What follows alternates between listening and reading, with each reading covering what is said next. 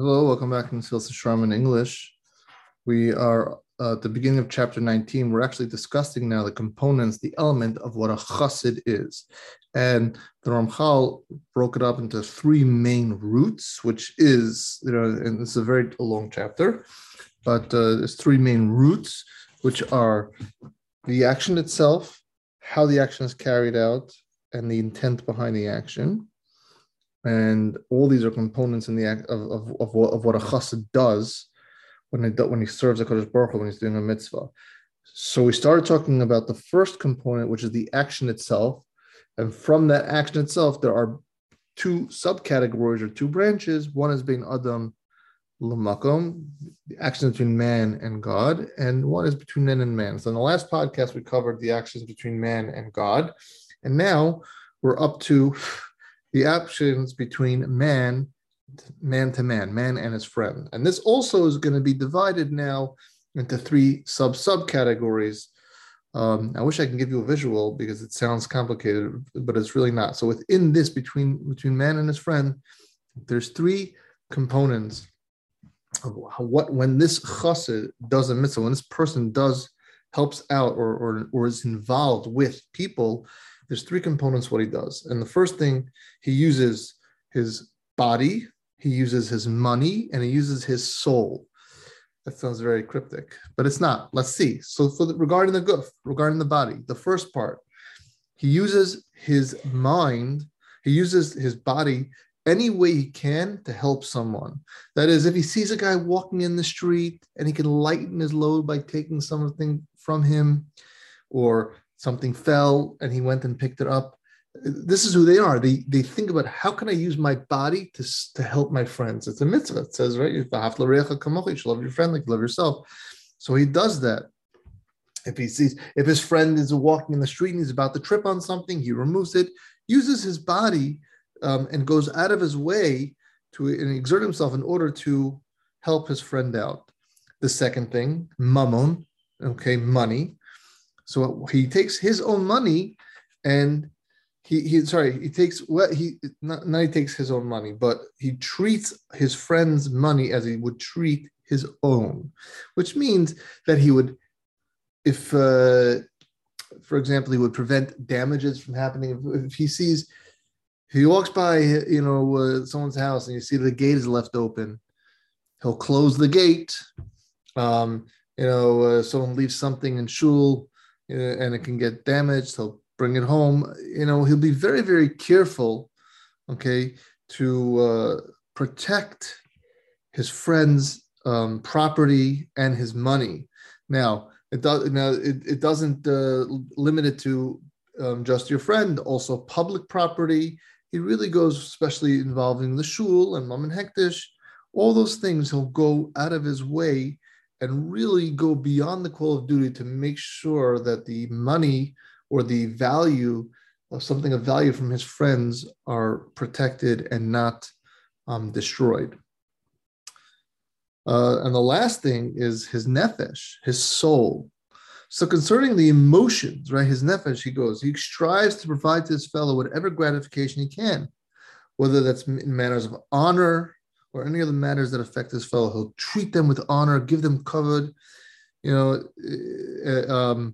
anything which he knows that will be a delight for his friend, that he would appreciate. Your friend likes a certain something, he likes the shul at a certain temperature and he's coming, you'll make sure that the temperature of the shul is right. All these other different things that he does, anything about which he knows that if he would do it for his friend would receive a sense of satisfaction, he will do it. It's included in the imperative of Chassidus to do so. There is all these things. So certainly a Chassid demands that he not cause his fellow any form of anguish whatsoever. So the bottom line is, right, is you see the root of Chassid, and the thing is going to talk about it right now, but the root of a Chassid is chesed, kindness. That's really all what this is about, especially when it comes to involving relationships between you and your friend. The sum of the matter is that this practice that we just discussed is known as Gemilas Chasadim, bestowing kindness, and about which our sages of blessed memory spoke undeservingly in its praise, and regarding unreservedly in its praise regarding our obligation to perform. We know we have to do it. Also included in this category is their pursuit. You run after, you go out of your way to make sure that there's peace and there's shalom between you and your friend, between friends and so on. And now he's going to go and start bringing all these proofs, which will, he goes and digresses and talks about proofs and so on of why, even though you don't need proof to really say why you're supposed to do chesed, but we'll just show you now. We'll give you one or two examples, but I'll continue more in the next podcast just to keep them short. And now I'm going to give you proofs to support all these ideas, even though these matters are obvious and don't require any proof whatsoever. So you see in Maseches Megillah, in the chapter Bnei Ir, it says very clearly, they went to, the students of Rabbi Zakkai asked him, Rabbi, why were you merited long days? And he said, I was merited long days because in all my life, I never went to the bathroom within 4 amos of where I daven. Now, obviously, back then they didn't have bathrooms like we have today. There were outhouses, or people had to go to the bathroom. People had to urinate. They found an alleyway or whatever, an area, and they would go to the bathroom. So Rav Zakkai said, I always made sure that I was never within 4 amos of my learning. And I'm guessing back then it was a major challenge to do that. Another thing he says, I never gave a nickname for my friends. I never neglected to recite Kiddush by day and with wine. And you should just know that he was so poor, he had no money, that his mother did this. He did not ask his mother to do that. His mother sold the covering of her head. She had a hair covering for her head. She sold that so she can have enough money to buy wine for Rav Zakkai for Shabbos, to make Kiddush during the day. Can you imagine? And now you're going to see, just think about this. Now Ramchal is going to talk about this for a second.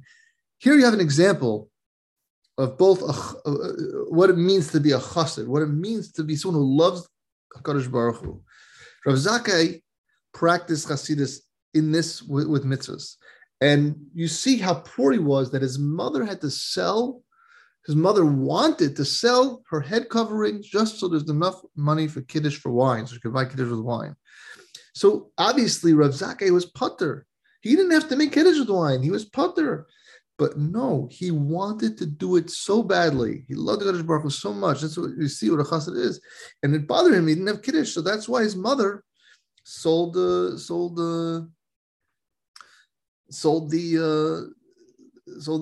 head covering for her to buy wine. And also, when he says, I never called a friend by a nickname or a degraded name, that means even if my friend allowed it or it didn't bother him, he still would not do it. And then he comments also on Rav Huna. Rav Huna also, he was so poor that he had to sell. He also didn't have money for Kiddush and wine, and he sold his belt, and his pants couldn't stay up. So he said he took a piece of grass, because that grass is free, and he tied the grass around his waist so his pants don't fall. But he sold his belt so he could make Kiddush by Yom Day. So now you see more of what these Hasidim are, what these great tzaddikim. You think they were trying to burden themselves? Absolutely not. They wanted to express. It was the biggest honor for them to show HaKadosh Baruch Hu how much they love them, by how much they love HaKadosh Baruch Hu by selling something that's so important to them. Remember, it wasn't essential for their survival, because if it was essential for their survival, obviously they weren't allowed to do it. But it wasn't essential for their survival. They were able to exert themselves and show Kadosh Baruch Hu, look how much I love you, that I don't care. I don't need a belt. I can tie grass around my around my waist. I want to make Kiddush Mawan. So you'll see. You see exactly where this is going. So we'll continue more with this concept in the next podcast.